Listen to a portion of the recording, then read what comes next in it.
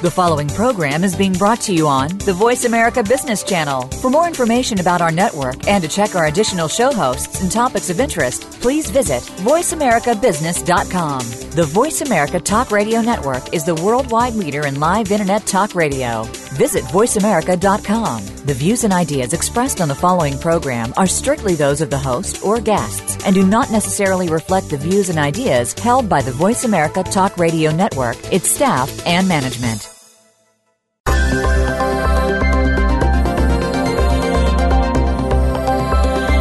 Is your organization a talent magnet? Is your culture the envy of the business market? Top organizations need top leaders. Make sure that you are that leader. This show will ensure that you are. Welcome to I Lead, the Leadership Connection with Dr. Linda Sharkey. Leaders today are more than just results. They are about creating legacies of great people, driving winning organizations, and raising the bar for themselves and that of their teams.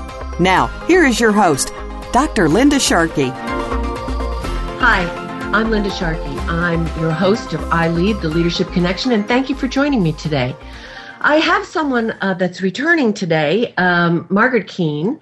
I had her on a little while ago, primarily because I think she's an exemplar CEO and also one of the few Fortune 500, that we can name on two hands, CEOs, even though her company is not yet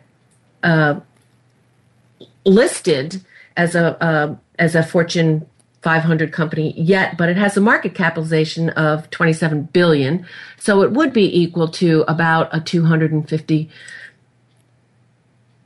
organization on the stock exchange. So, saying that, this is coming up on 1 year where Margaret took Synchrony Financial, where she is CEO, to an IPO, and it's the 1 year mark. Just about a week ago, I guess. And what's exciting about that is that it was the third largest IPO in 2014. So it's definitely not, it's an exciting and definitely not a trivial organization by any means. Margaret also was named American Banker's top most powerful women in finance for 8 consecutive years, which I think is quite a tribute. She's listed on Irish Americans Magazine's Wall Street 50 list, which recognizes the most exciting and innovative Irish American and Irish-born leaders in finance. She received her degrees, both BS and MBA, from St. John's University. She's had 35 years in banking and started out at Citigroup, actually, when she was in college, and worked her way up to a pretty significant job at Citigroup, and then took a step back and reset her career at GE. And I think it's such a great and interesting story that Margaret has, because many women, as we know today, are not paid still are not paid as much as men. We have not smashed the glass ceiling once and for all. Women are not getting all the top positions, and we know that just from looking at the Fortune 500 companies and everything that's been in the press. Yet, Margaret started very early on in smaller jobs and was able to work her way up to the very top. So thanks so much, Margaret, for joining me again, and congratulations on your 1 year of your IPO and joining the New York Stock Exchange. It had to be an absolutely thrilling moment for you and for your company, Synchrony Financial. Thank you, Linda. Great to be here. So tell me, why did you reset your career and kind of take a little step down and go to GE? What do you think? What caused you to do that? Linda, at the time I was about 36 years old. I had 2 children, my son and daughter. They were 2 and 5 at the time, and I was in a role that was a fairly big operational role at Citi that really was almost a 24/7-day type of role. I managed the operations for the New York Bank, which include all the branches and all the operations that support the branch system, including facilities, which, anyone who's ever run facilities is not the most glamorous role. But, I had worked for someone who really did not like getting involved in really the day-to-day stuff. I was very young. I was in a very big role, and I think I was working literally 7 days a week. I was getting in at 6 a.m, leaving at 10 at night, and it got to a point where I finally realized, is this really what this is all about? And made a decision that I needed to almost reset myself and took a much smaller role at GE. Actually came in during the Six Sigma days at GE under Jack Welch and came into a business that was fairly small inside of GE Capital. And I think a couple of things I learned through that process, and I often tell women that, you're going to work a long time, and it's okay to step down, go up, go lateral, and, things will usually work out if you're dedicated and going to strive. But I think one thing you have to always make sure is that your family life is balanced with your work life. And sometimes that means stepping back a bit. And for me, it was great. I was able to almost refresh myself and come into a company and have to reprove myself in a way, which was, not always easy, but it allowed me to gain a lot of confidence about myself, coming into a culture like GE, which is, a lot of people who are homegrown here, and I came mid-career. So for me, it was, I think, a great move, and one I would encourage people to think about as they're faced with various challenges throughout their career. Well, that's very true, and that's excellent advice. However, I would say that you started at GE. That's how I got to know you, and you really worked your way up very significantly through. Let's be honest. Jack Welch was in the New York Times. They had a picture of him and his board of all men, and so you really worked your way up through GE, which is not an easy company on a lot of levels. So how did you leverage all of that? Yeah, I think one thing that I love about the culture at GE is it's a very fair culture, and I do think I've never ever felt here because I was a woman I was ever going to be held back. I always felt if you delivered at GE, you'd get recognized. And I'd say the other really important thing that helped me in my career was really two things here at GE. One is I had incredible sponsorship. I had leaders who, one, took me under their wing, helped me grow inside the company, learn the company. They were very, very supportive of me and really helped me a lot. The second, GE, when I came, had really just started to kick off its GE Women's Network. And I think one of the most greatest things about GE is the number of women who are in very senior roles. So I really had, for me, a number of role models around me that let me feel very comfortable that I could make it to the top here. And in many cases, those women were big supporters of me, and many of them are now my personal friends.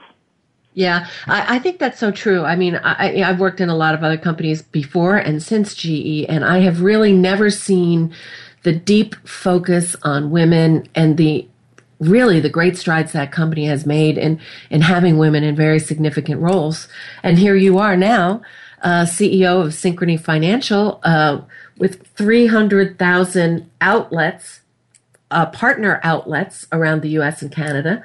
An online direct-to-consumer bank, celebrated on the New York Stock Exchange, and $27 billion in market cap. I mean, that's pretty significant. You got to feel really good about that. Oh, absolutely. I absolutely do. So one of the reasons I wanted to bring you back, Margaret, is when I was most recently in your offices, I saw your innovation labs. And so many companies today, everybody's trying to innovate. Everybody's trying to innovate faster than the next one. And I was really intrigued by that. And then I saw your the word agile, which many people, you and I talked about it, are using it to describe organizations. It's the new buzzword, but it's really a process. And so what made you focus in on really putting agile innovation in finance and an online banking situation? Yeah, so I think one of the things that as we were in the financial crisis, right, this really started almost coming out of the financial crisis, but back in the financial crisis, we made a very dedicated effort to know that mobile was going to be an online continues to be a big opportunity. So we continued to invest there, and I think as we were thinking about the IPO and the separation and us becoming a standalone company, one of the things that I knew was going to be very important is that we were viewed as an innovative company. And in the space that we're in, which is, the payment space, there's more innovation going on here than probably many other parts of financial services. So I made the decision to create the Innovation Lab, which was really a result of some visits out to the Valley and seeing how people worked out there, particularly at Stanford Business School and the engineering school. And so we created this lab, which is fully funded, cross-functional team. We implemented Agile. And I think, to your point, Agile is a process. And the team, before we kind of laid out the lab, actually did a lot of best practice sharing with other companies that were using Agile. Actually, GE was using it as well in the healthcare business. And we actually spent some time with them because it is a process, and you need to get the whole organization engaged on how Agile is going to work. And basically what we've been able to do is we work on solving consumer or partner problems using technology, and the goal really is for our teams to come in the morning, work on solving that particular problem, and we try to keep these in small increments so you can implement them fairly quickly, and create a process in which by the end of the day we have a prototype of what it is we want to roll out. So it's really been great. I think the other thing we did is we have given that team a budget, and we're not getting into, analyzing every single project they're working on. We've said, go and build it, if you will. Let's focus on mobile and online. Let's improve our platforms. And that's really allowed the team to focus on the key things that they think we need to continue to build out. And it's just been a really exciting and very successful venture for us. We had one innovation station here in our Stanford headquarters. We now have 2 additional innovation stations that we've built out, one in our Kettering office that is really focused more on our B2B tools, if you will, our business-to-business tools. And we have another one that we just kicked off in Chicago that's going to be built around data. So really taking that agile, process and thinking and putting it in place in other parts of the organization. Yeah, what's really exciting about this is that you made the connection between, your company in many ways it runs on technology, especially an online banking organization. You've got to have the latest and the greatest, and you've got to have that technological thinking in your organization. So benchmarking with Silicon Valley and going to Stanford, I think it was a really brilliant and great place to start. So tell me, Margaret, how have you linked with your customers around this? Yeah, there's 2 ways we've been doing that. One is actually linking with our partners themselves. So taking maybe a particular area that our partners are looking for in terms of solutions that they want to give their customers, either mobile or online. We actually bring our partners into our lab. We work with them to really have that cross-functional team. So the cross-functional team is not only made up of IT and technical people. It could be our risk team is in there, our compliance team is in there, our front-end organization is in there, working with a partner to solve a particular opportunity or challenge. So that we do a lot with the partners. We do a lot with actually end consumers, and probably the area where we've done a lot there is actually on our online banking platform, our mobile platform in particular, where we actually went into consumers' homes and actually watched how they use the technology. And, it sounds simple, but, making sure the font size was big enough or making sure the button is in the right place. We were able to really work with consumers who are actually using the product to make a better design. And that platform was I think that's brilliant. Brilliant. We're at break. Stay with us. We'll be right back with Margaret Keane, CEO of Synchrony Financial. Offers credit programs through their partners in over 300,000 locations across the United States and Canada. We'll be talking with Margaret Keane when we come back. We're going to dig even deeper into culture, how you really drive innovation in an organization, and roles that leaders and her leadership team plays to make sure that they're an innovative company.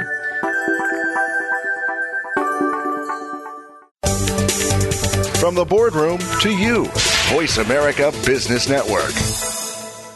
Dr. Linda Sharkey promotes fact-based solutions for global organizations and leaders that are known to drive business success. Do you want to put the wow in your talent practices? How about a spring in your leadership approaches? Coaching and leadership development are proven methods that, if done right, really do make good leaders great. If you want a no-nonsense, practical approach that will enable you to compete anywhere in the world with measurable results, contact Linda today. Visit lindasharkey.com. Again, that's lindasharkey.com. Follow us on Twitter at VoiceAmericaTRN. Get the lowdown on guests, new shows, and your favorites. That's VoiceAmericaTRN. You are tuned in to I Lead, the Leadership Connection. To speak to Dr. Linda Sharkey or her guest, please call in to 1-866-472-5790. That's 1-866-472-5790. Or you can tweet the show at #ILeadTLC. We'd also love to hear from you by email. The email address is radio@lindasharkey.com. Now, back to I Lead, the Leadership Connection. Hi, welcome back. I'm Linda Sharkey. I'm your host of I Lead, the Leadership Connection. And with me today is Margaret Keane, CEO of Synchrony Financial, an online direct-to-consumer bank. And I might add, they have high-yield IRAs and CDs. Not many banks these days have that. So it's a good place to check if you're interested in those kind of products. They just celebrated 1 year on the New York Stock Exchange, and it was the third largest IPO in 2014. Pretty significant in my mind. Margaret has done some fascinating things, creating innovation labs and used cross-functional teams, including customers, to really develop very simple sometimes tools and techniques to really help the customer. And I love the fact that she was talking about having teams actually go to the consumers' homes and look at how they use the technology, use the applications. It's really great. So, Margaret, it just strikes me, a lot of companies do this, think that they have innovation and set up innovation teams and they're kind of separate and apart. It's sounding to me like this is really part of the fabric of your organization. Can you tell me how you built that into your sort of the DNA? Yeah, sure. So I think we've always had a version of serving our partners, so that thought of innovating has always been part of the fabric. I think what's really changed is just the pace of technological advancements now, where the move on technology is just so profound. And so when we were talking about how do we create a culture of innovation, I think the most important thing is this isn't just about setting a budget and designing a lab, right? Anybody could do that. I could give someone the money to go build things. This really is about how do you engage the whole organization in innovation, and how do you make sure that the leadership from the top down is really engaging and being involved in that discussion. So for us, my senior leadership team, we meet once a month, and we have the folks from our innovation stations come in and talk about what they're working on, what new technology is out there. Are there things we should be looking at from a technology perspective in terms of possibly investing in or buying, because we think that's going to be key as we move forward. And then, I'd also say that I spend, I go down there and just spend, a couple hours with the team down there, having them talk about, what they're working on. And, I think the biggest challenge on innovation is really breaking down barriers inside the organization for people to really get results. And I think once you get a couple of wins, it really becomes pretty easy. Then it becomes part of the fabric, and you're constantly, okay, what's the next thing? What's the next thing? And I think one of the really side benefits of what we've created and how we're building innovation here is the way we've been able to attract talent. So, for instance, we just kicked off our first business leadership program where we recruited off university campuses. And a big part of our selling point to the millennials that we're hiring is the fact that we're a company that looks to innovate, and actually showing them and demonstrating what we've done out of the innovation station has been a key to really attracting some pretty key talent coming into the organization. That's great. I mean, everybody that you talk to who are coming in from schools, by the way, 85% of the workforce in 2017 are going to be millennials, are really looking for those places where they can innovate.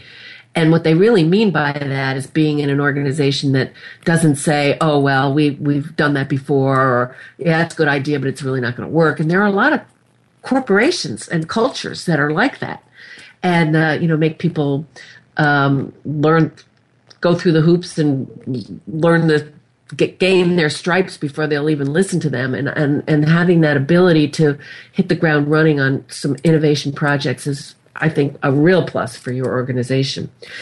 So how would you describe, I mean, what you're talking about, Margaret, is kind of a culture that you've created there. And I know you have really a great set of values, but how would you describe the culture of Synchrony?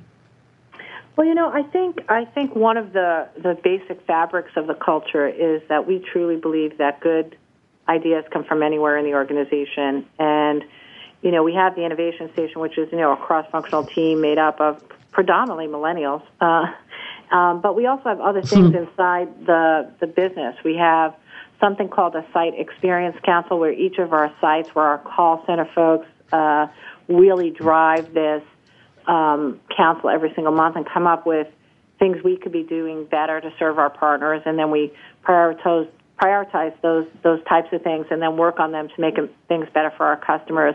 I think the other thing we have is we have we've kicked off a lot around diversity and inclusion. So it's a very collaborative and inclusive company, I think, that people feel, for lack of a better word, safe to come up and raise things or think about better ways to do things. And I think that then feeds on itself and becomes part of the energy and the fabric of how we work every day. So, I'm a big believer. Everyone, can come to work for a paycheck, but if people aren't feeling like they're valued in the company and have respect, and that people understand the role they play, no matter who you are in the organization, if you're able to make those connections and connect those dots for people, you just get an overall better result inside the company in terms of people feeling good about what we do.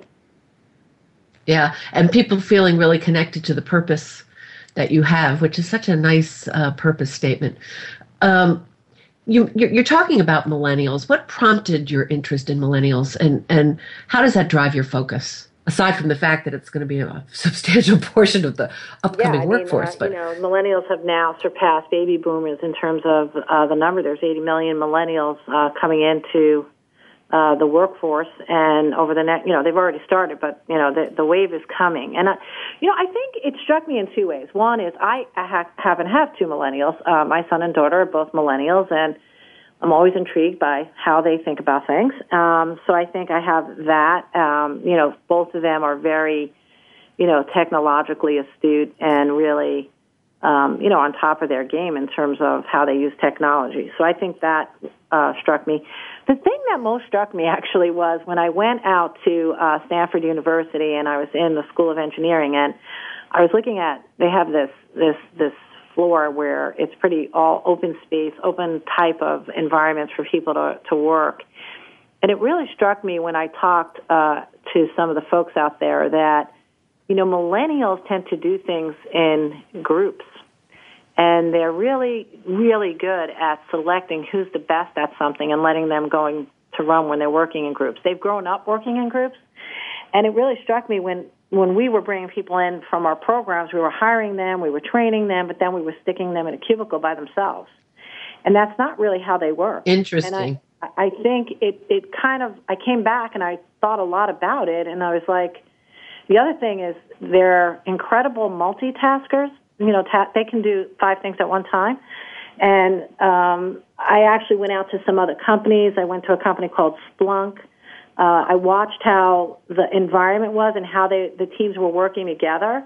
And I just think when you create that kind of environment, you get the best ideas to come forward and solutions. And they can come from anywhere, which I think is one of the unique things about this generation. And I think the other thing about this generation, they want to feel very valued in a company. They want to feel like they're contributing. So I think we have to think about a much different, flatter organization than the hierarchical organizations I think baby boomers grew up in. Right? We that was the boss and the boss's boss's boss. They don't even think that way. They don't think hierarchically. So, I'm just excited about the potential of millennials. I think, I know a lot of people there's sometimes bad articles. I actually think there's a tremendous amount of potential to really change the way we work, how we lead, how we think about diversity. I think it's a group of people who are just so open-minded to diversity. They don't even think the way baby boomers think. So I'm really excited about them joining our workforce. And for me, it's about how do we attract the best, and how do we retain the best, and how do we keep them engaged when they're here in the company?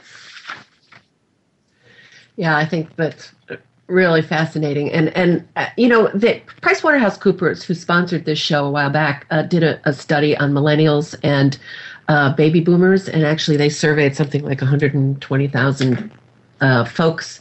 And they found that there was not that much significant difference between what baby boomers wanted from the workplace and what millennials wanted.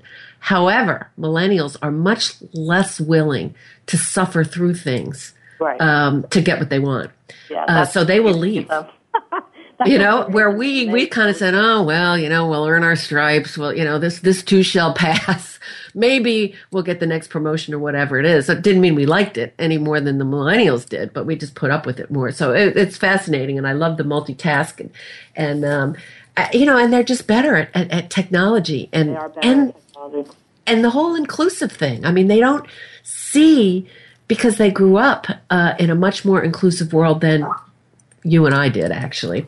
So, how do you, besides the innovation stations, how else are you driving a culture of innovation? And you talked about having the regular meetings with people and et cetera. But what are some other hallmarks of your innovative culture? Well, I think even how we created our values was, we looked at what other companies had done. We looked at how we thought about our values and just engaging the whole organization to come up with the values that we decided upon. Even in the purpose statement, one of the things we felt really had to be in the purpose statement was something about creating the future of financing, because we wanted to kind of set the stage for all of us that we were innovative. And one of the words that I like a lot in our values is the word bold. And we have a tagline on the bold that says it's time to make a difference. So I think when you set your purpose statement to be forward thinking, you have some very traditional values, but then you have values that really get you to think outside your comfort zone. I think it helps to drive the culture of innovation, across the system. I think the other thing is we don't think of innovation as just technology. I think one area that we feel is going to be a big opportunity for us is just data and analytics. Obviously, we financed over $100 billion in sales last year. That's a lot of transactions, and we have a lot of information on how people shop and how they're shopping, whether it's online, in store, or through their mobile phone. And so really thinking through how we can innovate around technology with the connection of data, I think, is very important for us as we try to grow. Because, our fundamental job for our partners is to grow their sales. That's the most simplest way is how do we attract more customers for our partners, and how do we get the folks who come in their stores or their clubs to shop or online to spend more.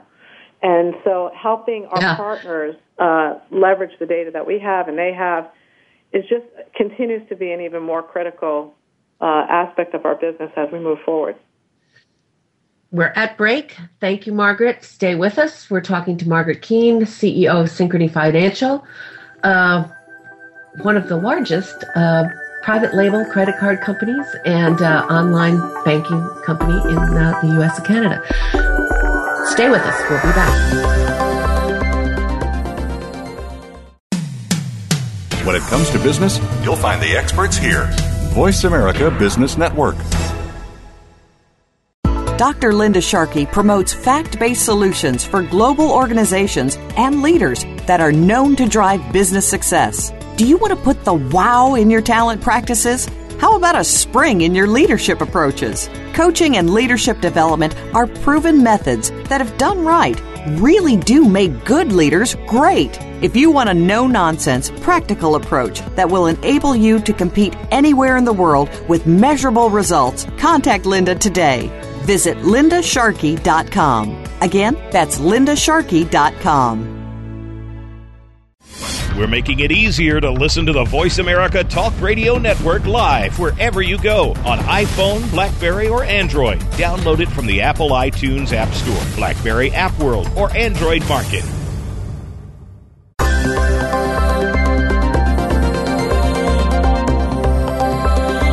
You are tuned in to I Lead, the Leadership Connection. To speak to Dr. Linda Sharkey or her guest, please call in to 1-866-472-5790.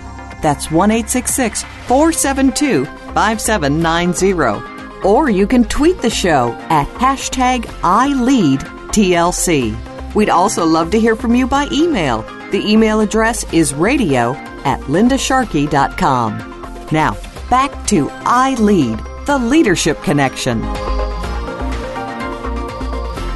Hi, welcome back. Thanks for staying with me. I'm Linda Sharkey, your host of I Lead, the Leadership Connection. And with me today is Margaret Keane, CEO of Synchrony Financial, whose credit programs are offered through their partners in over 300,000 locations across the United States and Canada. And we were just talking about, Margaret's view on, what their company is all about and really their purpose, which is to grow the sales of their partners. And, it's really not, many companies will say it's to grow their bottom line, grow their top line. But Margaret's head is really around how do we help our partners? And by helping them grow, Synchrony Financial grows along with them. And that's subtle, but it's a big mind shift change. Not all leaders think that way. So we're talking about the things that Margaret has done in her company to create a culture of innovation. And I'd like to ask you, Margaret, what insights would you share with others who want to be a more innovative company? What advice would you give them? Yeah, I think the first is it has to start at the top. And I think innovation has to be connected to the strategy that you're trying to drive for your company.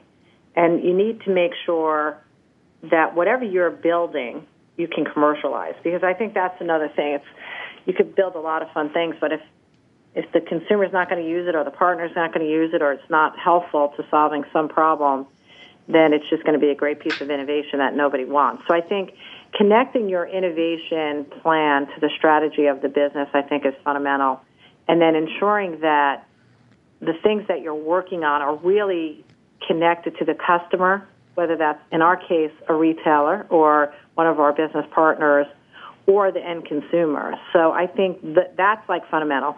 I think the other thing that's fundamental is you have to fund it. It can't be this little thing sitting in a corner that every time they want to do something they need to come up and ask for approval and the budget's really held tight. You need to give a room for people to innovate and have the budget set so that they can pick and choose how they want to do that, and you're not, overwhelming people with some kind of bureaucracy. And then I think it's really about listening to your customers and your clients about what are the things they're really looking for. And I think, interestingly enough, in the space that we're in, where we're dealing with, we could be dealing with the biggest retailer who, in many cases, they have, a mobile team, an online team, down to an individual proprietor who might be a furniture store on the corner. One of the exciting things we're able to do is really figure out how to solve problems for that spectrum of retail or customers. So I think, we have the big scale aspect of our business, but we have the very little individual proprietor who, that probably doesn't have a mobile team. But that's where we can bring our toolkit, if you will, to really help those partners compete in an environment that, is getting more difficult for our individual proprietors. So, it's very exciting for us to be able to bring capabilities and help, the average Main Street retailer, if you will, have the tools that they might not be able to have if they were trying to do it on their own. So that's I think, really important. And then the other thing I think that's really critical, you can't walk into this and not make sure that you have this as a priority, and that you have to ensure that you're going to resource it so that you have the right talent in there, the right number of resources, the right level of engagement of the whole cross-functional team. So it can't just be me, the CEO, driving it. It really needs to be driven in every single function of our business, and we all have to buy into that and make sure that we're taking down barriers and helping that team actually be successful in how they innovate. Yeah, this leads me to a question for you. What do you love most about your job? My favorite, I have two favorite parts of my job. One is I love it when I see that we've done something that is actually having an impact for our partners and actually helping them to succeed. That's like my favorite thing, to look at something that we've built or done and we see the consumer using it and they're going in and they're shopping more and our partners are really feeling it. So to me, that's like extraordinarily exciting. And then the second thing I love about my job, I really do love developing people, and I love spending time with people deeper in the organization and, almost handpicking folks and saying, that person has lots of potential. What are we doing to develop that person? And I love it when I've been able to do that over my career and I see that person succeed and move up. I think, that's a very fulfilling experience for a leader, I think, to see, nuggets of talent that you can really invest in and grow and really feel really good about their success. Yeah, that's exciting. And the research has said that the really great leaders of the world, whether they're leading a big company or just influencing others, are people that focus on developing others. That's really the hallmark of what sets somebody apart. They are about others, not about themselves. It strikes me also, Margaret, you have a huge job. You have children that are now in the workforce. You have a family, a husband. How have you been able to manage work-life balance? What's your view around that? Yeah, I think I think it's hard to say that you have a work-life balance is perfect. I think it's hard to do that, particularly as you move up the ranks. It just gets harder. But I think what you have to do is you have to be very conscious about what you're willing and not willing to do. And then I think once you get comfortable with that, you can manage your career. I said to you earlier that, I took a step aside or down, if you will, to kind of recalibrate myself. While that was a long time ago, I think there's different situations in your life that hit you. I happen to have my mom living with me who's elderly. She had a little bout with not being well. I had to, take care of that. So you're always going to have something in your life that pulls on you that kind of gets you distracted. And I think you have to really, at every level of your career, be willing to say, what am I going to be able to do and what am I just going to put off? And I think if you have that mindset, you're not going to be frustrated, and you're going to be able to be successful. The other thing I would say, and I do think this is a little bit a woman issue, I think men have a lot easier time just walking out of the office and saying, I'm going to a baseball game for their kid. I think women go through this whole guilt thing in their head. And I think I agree. The more I role model that, I've always role modeled that. I've always been very explicit, and I've been open, and I talk about, certain things. For instance, when my kids were in high school, one of the decisions I made is I'm going to drive them to high school in the morning, which meant I didn't get in at 7 o'clock in the morning. But, I felt I needed that, 20-minute car ride to just ensure I was connected to the kids. And so I think you have to be willing to, and then, whether that for a period of time holds you back, it didn't hold me back, but I do think you have to be comfortable in your skin, and you have to feel like you're doing what you need to do for yourself personally, but that you're also, 100% in your job. And I think it can be done. I think the positive now, there's so much technology and things. I think the work environment is much more open to that. I think about when I first started out working and I had my children, you barely mentioned you had children. Now, it's right. a very accepted thing, and thank God. And, you can really work around that. And I think as individuals, you want to work in a company that respects that and understands it, and and understands the challenges people face. Yeah, though we're still seeing, though, Margaret, unfortunately, and you talked about, what is the design of the new organizations going forward, and what are the things we're going to have to rethink and change. Performance management, I believe, is one of them. But, there's still bias out there, as we know. Yeah. Just from the research that's been going on about, a woman decides to work from home 2 days a week or whatever it is. And with all the technology, there's no reason why you can't do it. But somehow or another, deep inside, people negate that. So how do you get around that bias? Yeah, I think you have to work at it every day. I think I agree with you. I think there's bias in general. I do think that'll shift as you have more millennials come into leadership positions. I do think that's a baby boomer, probably hangover a little bit. But, I think you really have to measure people on their results and not the number of hours they're sitting at a desk. And I think if you have jobs scoped correctly and people are delivering their results, I could care less where they're doing it from. I think if you're leading people, probably a little harder to work from home because you need to be where the people are. I think that's, you can't totally disconnect yourself from the company. So I think it's a balance, right? And I think as long as people are achieving that balance and delivering on the results, everyone should feel comfortable. But I agree, Linda. I think there is still bias out there, and I think it's just something, hopefully leaders inside my company are, sensitive to those biases and trying to shift and change. And, I believe most of them are, but, of course, you got to look at this every single day. Yeah, and people are not always honest about their bias, and simply because sometimes they really don't know what's driving it underneath. But I do have to say, Margaret, that you are unique in that regard because obviously there's been white papers and research done today that says people are still operating on many of those biases, and that there was something that came out recently about men not listening to women in meetings.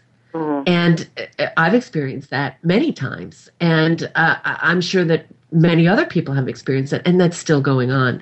So I think your point about millennials coming in, that hopefully it will change. But I wanted to ask you, given all of that, you mentioned that leadership is going to have to change. And so what are you seeing as things that leaders are going to have to do differently going forward that may be a stretch for them? Well, I think one is, and if you just think of millennials, they're fairly outspoken.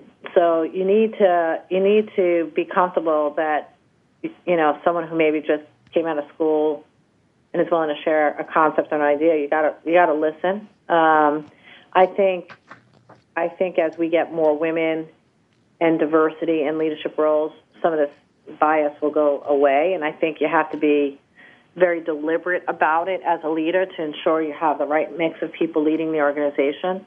I think diversity is not just about, diverse gender or color or whatever. It's also diversity of ideas and kind of backgrounds and where you came from. And, I think that makes a company a more robust company. So I think you have to pay attention to that. Sometimes I think coming from GE, one of the things that was always very highly valued here is just being a very good communicator, which is, I think, an important element. But I think you have to know sometimes you have people who are just quiet. And, being a leader who looks around the room and makes sure everyone is participating in the conversation. And if they're not, be deliberate and say, do you have, the quiet person in the corner there, do you have something you want to say? And, try to bring people out of their shell, if you will, a little bit and get them more comfortable. But you want to make sure you're bringing everyone to the party, if you will. And I think as leaders, you got to pay attention to those subtle things. Yeah, that's what we call in our research perceptive responsiveness. You really got to understand whether people are tapped in or not tapped in and be intuitive about that and draw them in. We are at break. Stay with us. Margaret, we have a question that's come in from the field. It's from a millennial from San Francisco area. So stay with us. We have a great question, and then we're going to be talking again with Margaret Keane, CEO of Synchrony Financial. 1 year on the New York Stock Exchange.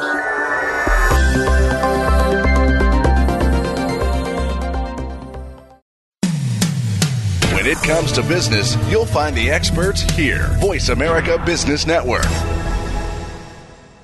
Dr. Linda Sharkey promotes fact-based solutions for global organizations and leaders that are known to drive business success. Do you want to put the wow in your talent practices? How about a spring in your leadership approaches? Coaching and leadership development are proven methods that, if done right, really do make good leaders great. If you want a no-nonsense, practical approach that will enable you to compete anywhere in the world with measurable results, contact Linda today. Visit lindasharkey.com. Again, that's lindasharkey.com. Become our friend on Facebook. Post your thoughts about our shows and network on our timeline. Visit facebook.com/Voice America.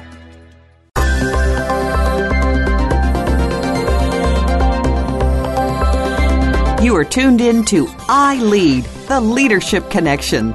To speak to Dr. Linda Sharkey or her guest, please call in to 1-866-472-5790. That's 1-866-472-5790. Or you can tweet the show at #ILeadTLC. We'd also love to hear from you by email. The email address is radio@lindasharkey.com. Now, back to I Lead, the Leadership Connection. Hi, welcome back. Thanks for staying with us. I'm Linda Sharkey. I'm your host of I Lead, the Leadership Connection, and I have with me today Margaret Keane, CEO of Synchrony Financial. And if you've been listening to the conversation, which I hope you have, you will see that Margaret is truly a unique leader, and she is a leader who has demonstrated exemplar leadership characteristics throughout her career. And I have personally experienced that and seen that. And it's so interesting that she has focused in on what great leadership thinkers will say are the things that leaders need to do in the future, which is create that inclusive environment, be perceptive to other people, draw people out, be less about themselves, more about others, developing people, all of those things which have proven to drive great companies. And she certainly is leading a great one.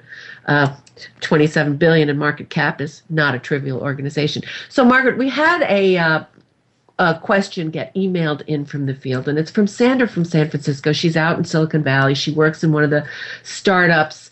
And what she really wanted to know is, what advice do you have for millennial women in particular? And and she prefaces that lawsuit that went on with Kleiner Perkins. I believe the woman is Poe, who sued Kleiner Perkins and now is the CEO of Reddit.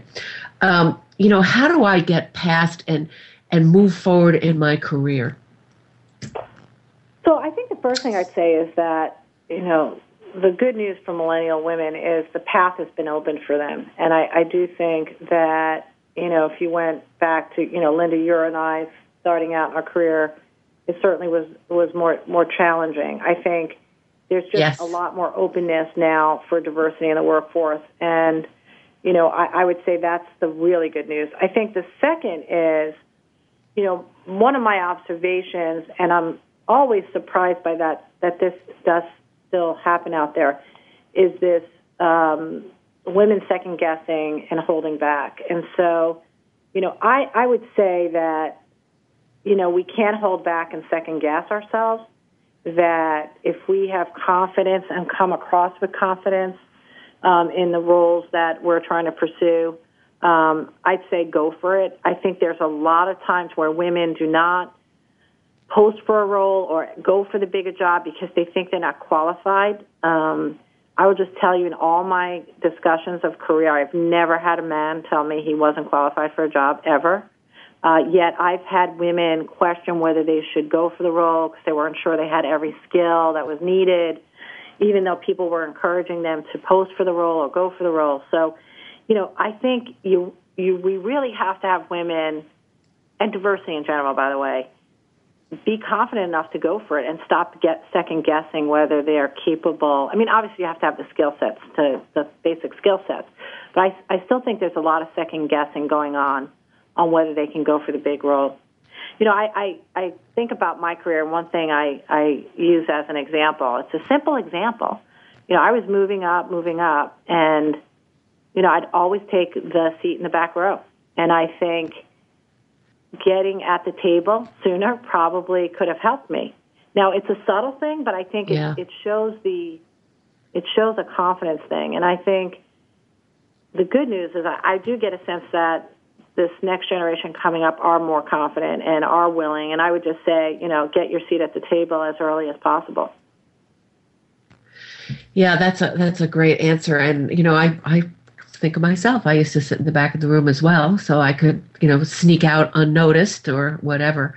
So great advice. Margaret, thank you so much for being with me today. Really great discussion. Margaret Keane, CEO of Synchrony Financial, online consumer credit card company, high-yield IRAs. I'm going to get some myself. First year on the New York Stock Exchange. Really great to have you, Margaret, and really great to hear about what a wonderful career you've had. And I do believe in my heart that the reason you have had such a wonderful career is because you are all about the people. So thanks for being with me. Thank you very much for having me, Linda. Thank you.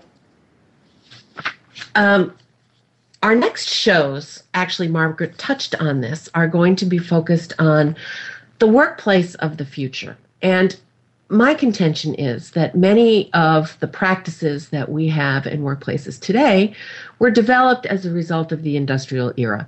And we no longer are in an industrial era. For example, performance management. If you've listened to my show, you know that this is a sore spot with me because performance management systems just simply don't work. And there'll be people that will tell you, the research says they do. The fact of the matter is that the brain is the performance management systems are counterintuitive to how the brain works. Margaret made the comment that kids today, young people today, they work in teams. They've been learning to do that for years. So how do we design organizations in a way that maximizes people's contribution, the ability for them to connect with each other? How do we leverage technology instead of being afraid of it? Let's face it today, everybody comes to the workplace with all their own devices. And if you think you're going to put in place human resource policies to manage everybody's personal devices, you're crazy because people are going to be doing what they're going to do anyway. They've learned how to live that way.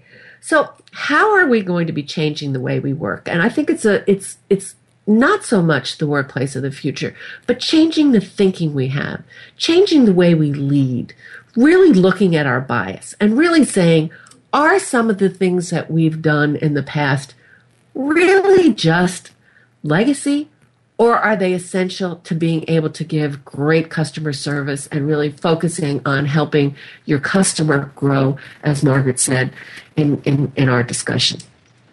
So I'll be bringing in panels of people who are human resource thinkers, organization development leaders, people who have done significant research around what the workplace of the future needs to look like and what leaders are going to need to do in order to be successful. People are going to be getting into leadership roles a whole lot sooner and in their careers than has been in the past. And how are we preparing people to really lead and to really tap the human potential of the people that they're leading? So I'm excited about this next segment. We're going to be having some top thinkers, as I said before, and it's going to be an opportunity for you to hear from really people who have designed organizations for the future and who have shown significant success as a result and done some very unique things. And by unique things, I mean, that they've created organizations that don't look at all like our traditional bricks and mortar organizations. Some places, you have your own workstation and you just bring it wherever you're going to be, either with the customer or a work location for the company somewhere. So we really do have to break down our barriers. We have to break down our biases. We have to look at the practices and policies that we've put in place, particularly from human resources, which tend to be the police factor in many organizations, and say, are these valuable? Are they adding value?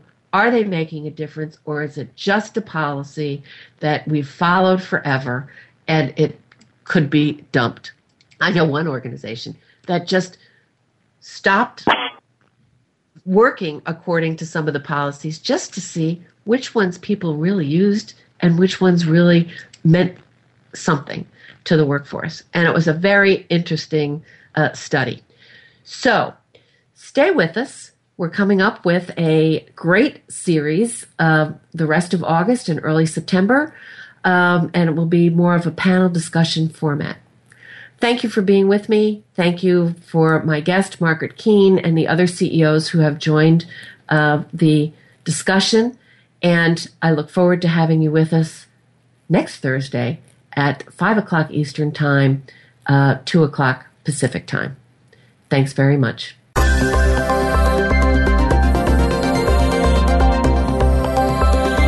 Thank you for listening to this week's edition of I Lead, the Leadership Connection.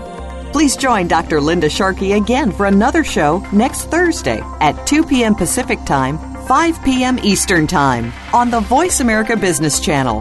Have a successful week.